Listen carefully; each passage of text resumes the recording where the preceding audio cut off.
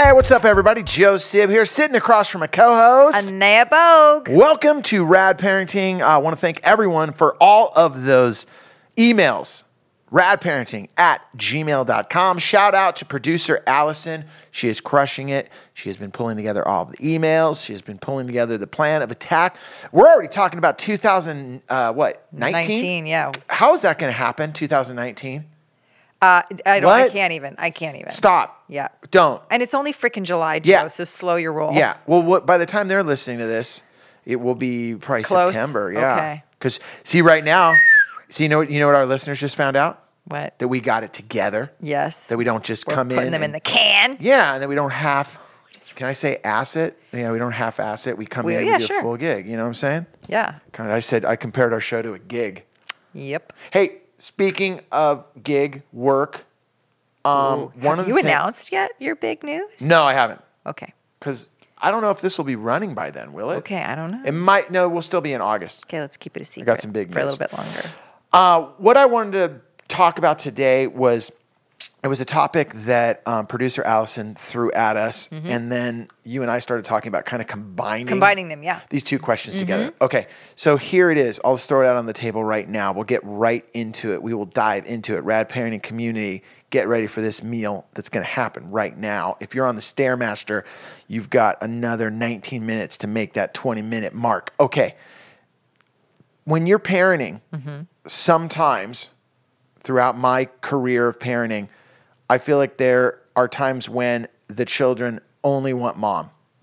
So for the people out there, your partner, you feel totally obsolete. Like, am I even in on this game? Yeah. Now, we've talked about it when they're an infant. I'm not talking about that. Yeah. I'm talking about, 5-year-old, 10-year-old, 15-year-old. Like, what am I doing here? Sure. Okay.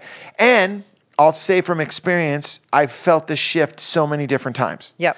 Okay. Also, while I'm thinking about that, I've always felt that the argument that happens with everything is there's this struggle when like parents are working, or one's working and one's not working, and there's this back and forth with like, well, I'm doing everything here and you're at work, and for the person working, it's like, hey, why are you saying that? I'm working. That was the kind of hey, before we got married, we talked about this, Right?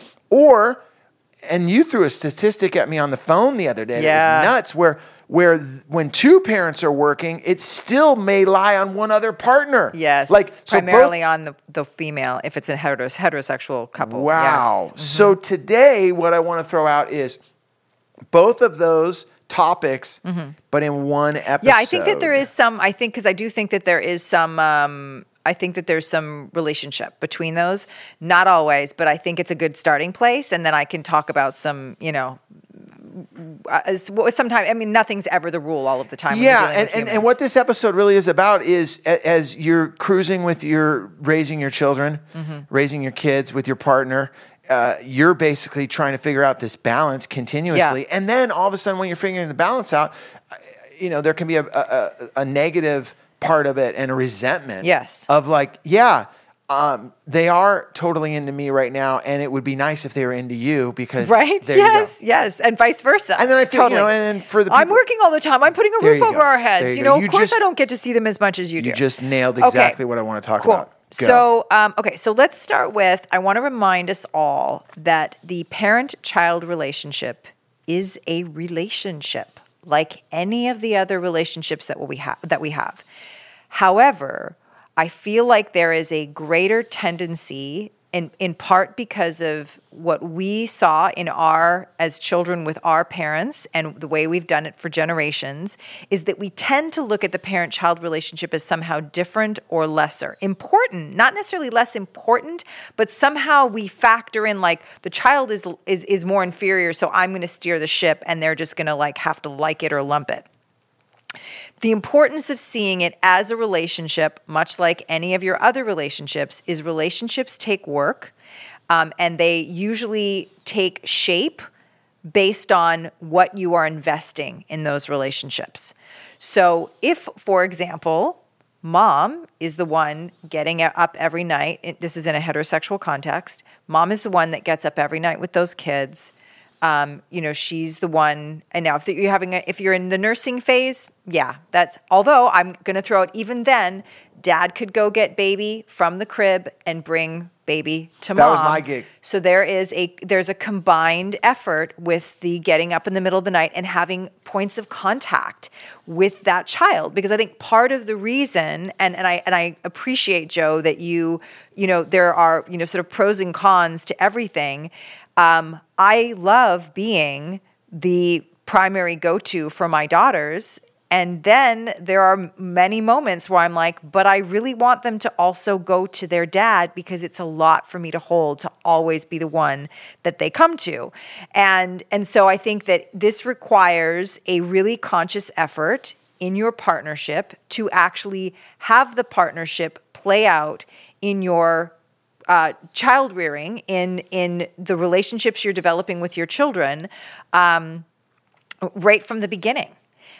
So this idea of like, she's your favorite, or you're their favorite mom, for example, or you're their favorite dad, probably has more than anything to do with the amount of time and energy that is put into that, face-to-face time or just presence. And then the other thing is the quality of that interaction. Yeah. Right? Yeah. It's funny because at the early ages, I know that a lot of people that are listening are like, well, there isn't anything there for me to do. And you feel as a parent, like the bond isn't being created. But what I do realize is all those things that you're talking about, going in, getting the baby, bringing him in for the nursing, even when it comes down to preparing food, meals, changing, all those things. I know for a lot of the people that when they're doing that, you're like, oh, great, I got to do all the grunt work or whatever, or just that's what you don't realize is that's what I didn't realize until later. That's where I started developing the relationship. Exactly. And it's a form of nurture. Yeah. It is a form of nurture. There's energy in the preparing of the food. And that's why we talk about this, like, oh, it's filled with TLC. That's a real thing. That is energy. And so, in my case, when my second daughter was born, she was 11 pounds, 1 ounce. I had to have her via C-section. Not a huge surprise. How big? 11 pounds, 1 ounce. Wow. Anyone who's had a C-section. What's an average kid? 7, 8, maybe. 11 pounds. That's like Thanksgiving turkey style. Yes. And so what that means, if you've had a C-section, we're actually going to do a show on this in the not too distant future, you cannot, for about 6 weeks, lift anything over 10 pounds. What that meant in our situation, and it was interesting because my first daughter, was from a previous relationship, even though her stepdad ended up being part of her life from the time she was 5, but he had never been part of the deal from the time a person was like a brand new little human. And so what those circumstances demanded was that he was interacting. He changed all the diapers. He went and got her out of her crib or out of the bassinet to bring her to me because I could not lift her up out of wherever she was for the first 6 weeks. And just doing that created a very special bond. And I think that whether, that was forced, I don't know if it would have evolved the same way if it had just been choice and I could have just naturally, I'm a little bit of a control freak, so I probably would not have allowed him to be as involved. But I want to just make the case for how important it is, and this applies for folks that are listening, that your kid's already way past baby stage. It is never too late. Like any relationship, just think about friendships. Let me draw this parallel. I have friends. My best friend lives in Canada. We have been geographically apart for 20 years, over 20 years now. But I speak to her on the phone almost every day. I have friends here in LA that I see regularly. And I don't put the same amount of quality, time, and energy into nurturing those friendships. Some of them I do. But it's think about the presence that you can have with your child to invest in creating a really beautiful, high-quality relationship. And I'm going to talk more after our breaks. I know we got a break about what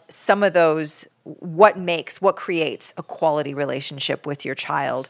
And we'll look at that on the other side. And I love that you said that relationship can start anytime. Because I know right now, if the people that are listening in the rad parenting community are like, okay, this really makes sense because we have the newborn and we have the 3-year-old, we have the 5-year-old. Okay, on the second half of the show, I really want to dive into like, no, I have the 14-year-old, I have the 15-year-old, I got, let's do it. I have the 35-year-old living at home. Whole other show. We'll be right back after this word from our sponsors.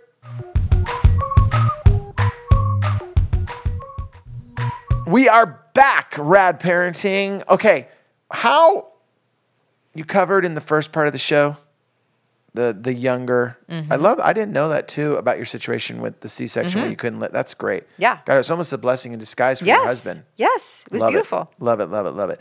Okay, let's drift into. We were going to talk about it a little bit on the show.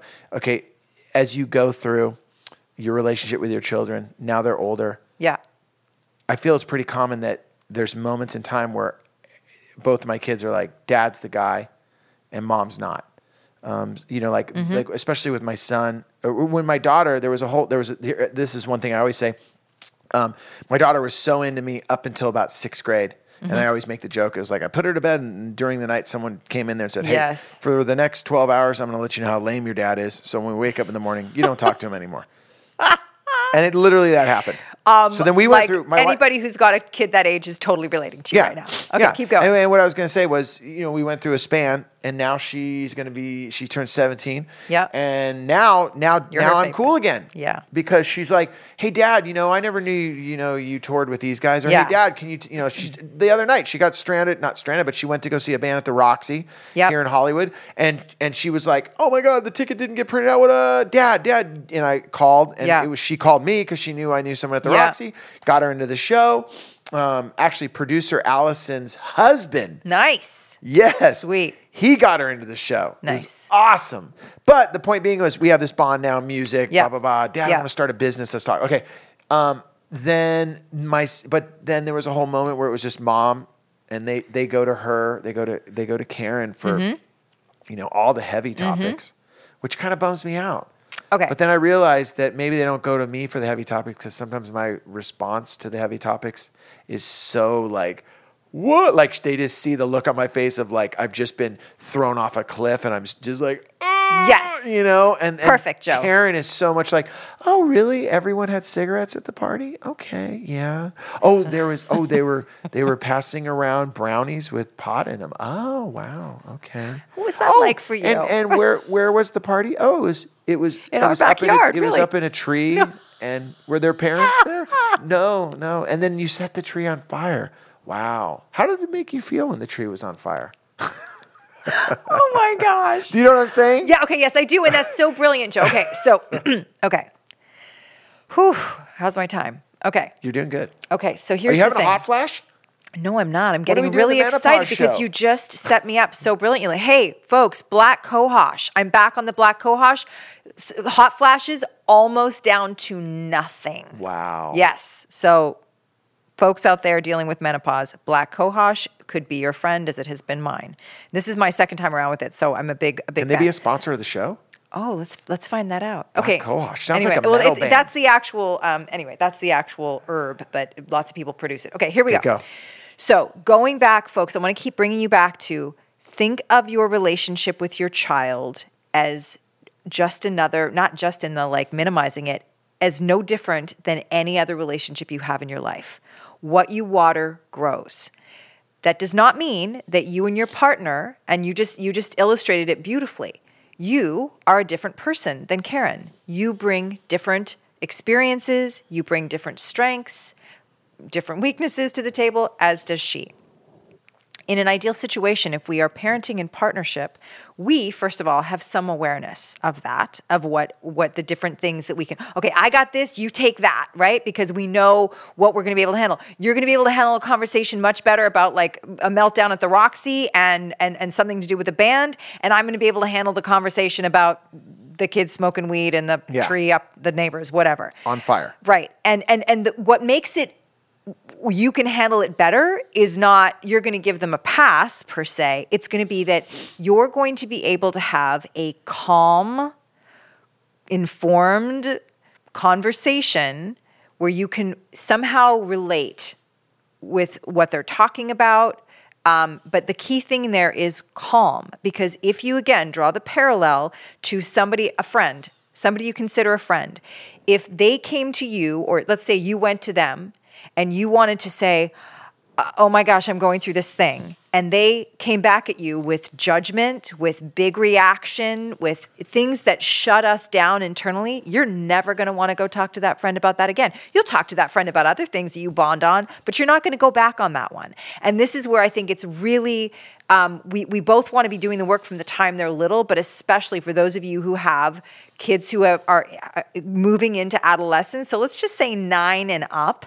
This is where, folks, you really want to get your ability to remain calm, without judgment, without shame. That is what is going to get your kids continuing to want to come to you. So hard to do. It is hard to do. And the ones, when it comes to a topic that you're like, I got at least a year of therapy on this one before I'm going to be able to sit and talk calmly about this, you have to say to your partner, you need to take this one. And when your kid comes to you and wants to talk about it, you just at least be able to muster up the energy or the calm to say, you know what?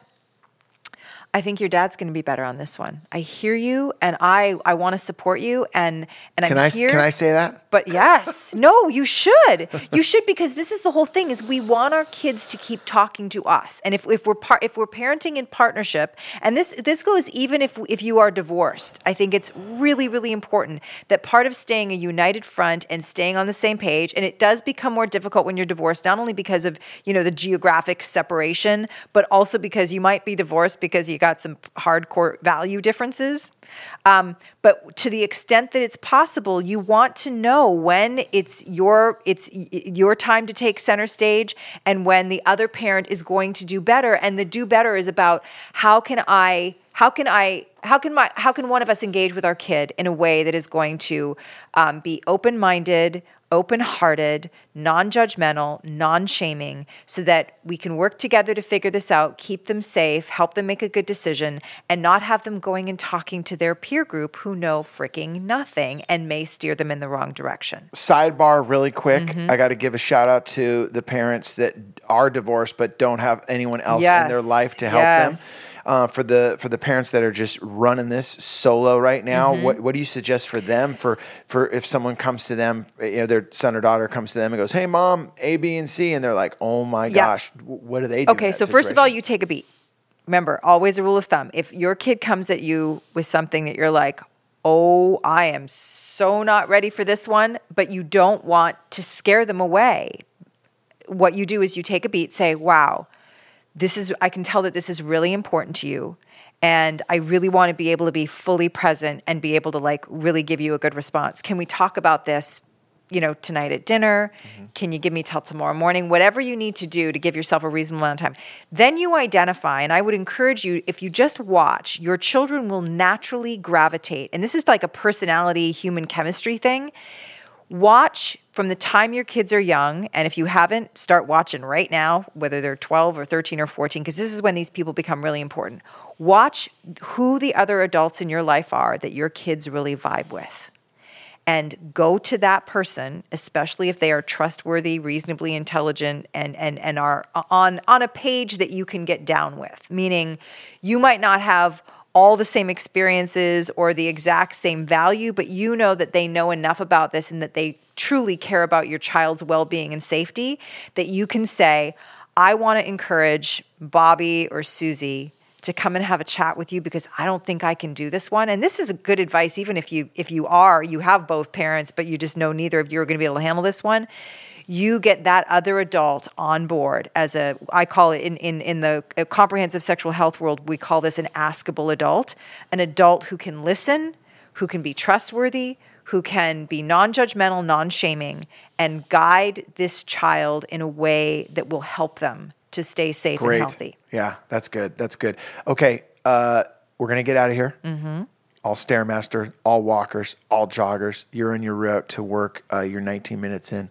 I like doing that on the show. I do too. I wish when I listen to my podcast, they did that. Yeah, because being in an exercise class, I love it when they're calling out the time so you know how much longer you have to push. I love it. So we're 19 minutes in. I want to just go into the final part of this particular show. When there is that battle or that conversation of I'm doing everything. I feel Yes. like you're at work all day, but then you come home and I'm still doing everything. Yes. And then for the two people Or we're that work- both working. Did you already Folks, mention that? no, let me tell you that this is the stat. Yeah, this is the stat for set it up though. Set it up. So this came out of an article and a study that was around like how are our children getting programmed around undervaluing women in society, and one of the primary place that they tracked it to is at home, having to do with the gender stereotypes that heterosexual parents model. And what we know is that even in heterosexual couples where both parents are working, both parents are employed, the female in the relationship, the mother, is still doing 65% of the childcare and childcare related duties. Plus all of her work at the office. Exactly. Or wherever she works. And so, wow. Look, this is a plug for if you want your marriage to survive, if you want to set a good example for your children about what partnership looks like, if you want to continue to be in a healthy, happy home for yourself and for all parties involved, it is critical that you sit down and you say, okay, we need to make sure that we have a fair division of like running this ship so that I'm not getting resentful, you're not getting resentful, the whole thing doesn't start to steer into a big iceberg because, and we set a poor example for our kids, let's get this right. So where do we need to make the adjustments? Those of you, like if you're like me and you tend to be a little bit of a control freak, you got to dial that back. And those of you who are willing to kind of like, well, if he wants to do everything or if she wants to do everything, I'm okay with like doing less. Step up your game, folks, because this is what's really important. And there's this wonderful little phrase that I just, I don't know why this is coming to mind right now, but it's don't bitch without a pitch, come to the table. And if you're going to say, look, this is not cool with me, also come, even if it's totally legit, come ready to the conversation to really talk about solutions. Because I don't think that this is a difficult one. The most difficult part is going to be getting past the big emotions to have a constructive conversation and say, okay, here are all the things that need to be done to run this household on a daily basis. I'm starting to get resentful. You're resentful that the kids don't want to spend as much time with you because they see so much of me. I'm getting resentful because they see so much of me and I feel like I'm doing so much. How do we create a more balanced situation to create a good example for our kids and make sure that we both are not becoming resentful of each other and really being in partnership, and then create a plan? Yeah, that's so important because, man, that statistic, I got to tell you right now, just phased me. Mm-hmm. I mean, that is so like unfair and so crazy. And it's time to change. Yeah. Now we know. And then the other thing I want to say on that little to-do list is that remember, whatever points of contact you have, be present, no shaming, no judgment, open-mindedness, calm. If you want your kids to keep coming to you and develop this really lovely relationship, draw the parallel of a friend, the friendship that you put the most time and energy into. And it's more the energy than the time, really. The genuine, I care about this person, I care about this relationship, care about your relationship with your kids, for real. And I'm going to sacrifice it right now. Like when you're in that moment and the conversation's happening and you start to drift into that look on your face, just go, Don't make the Joe Sib face. Can't make the Joe Sib face. Seriously. You did what? Yeah. With who? What? Oh my! Yeah, I've done that, and now that the kids are older, they call me out on it. Dad, you're making that face again, and I'm like, what face? And then I literally have to look like in the mirror in the car, and I'm like, oh, I'm making that face of it looks like I just got pushed out of a plane without a parachute. Yeah, just screaming. Yeah. This show was so important to do for me because I feel like, a lot of times we do, such topics that are just nuts and bolts and okay, sleep training, how to deal with the pet that you got when you bring the baby home. But this conversation right here really dealt with, it's like the behind the scenes of what's going on in a family. Oh, and to me, I think it's stuff. The pulse. Yeah. At the end of the day, our relationship with our child and our relationship with our partner, that is the pulse of the family. And getting that right is more important than how much money am I making, how many activities, how much stuff can I buy them. This is the essence, and it is what they will will remember more than anything. And I will say this for everyone being on this ride of the relationship with my two kids throughout the years, there was times, and it's being on the other side of it now, I'll share this with everybody, is that, there's times right now for the moms or for the dads that feel like, wow, my son or daughter's with, my partner and it seems they're going to them for everything. And then I'll tell you this right now, it switches back and forth throughout the entire relationship. And I'm living proof of that. I see it all the time. My son would go to his mom for so many different things. My daughter would come to me, and then it switched. Yep. And then there was times when Karen would say to me, you know what? Nate is really all about you right now, Joe. Yes. He just, he really is figuring it out. And then there'll be times where my wife will remind me, hey, you didn't see it right now, but that Chesta's saying, hey, Dad, can you pick me up at work? Yes. And you're saying, and I'm saying to myself, oh, yeah, great. I got to drive an hour into Hollywood and I got to drive an hour back. And my wife, Karen, will remind me, she's like, hey, that's her way of saying she wants to hang with you. Yes. And you know what hanging might be? In the car, not even really talking about anything. And I'm like, okay, but this is what she's asked for. Yeah. So it goes back and forth. Yeah. Ebbs and flows. Yeah. But thank you so much for all the information today. And that statistic, man, we really, really got to work on that. Work that out. Work that out. Hey, anyone that wants to send an email, radparenting@gmail.com. Please let us know any ideas for shows, any thoughts on this show that you had. Take a time, write an email. Hey, I know I haven't said it in a while. Write a review on the show. That always helps us so much at iTunes. Go to iTunes, write a review on the show. Give us like those stars that are so awesome. With all that said, my name is Joe Sib. And Anea Bogue. And we're out of here. Late.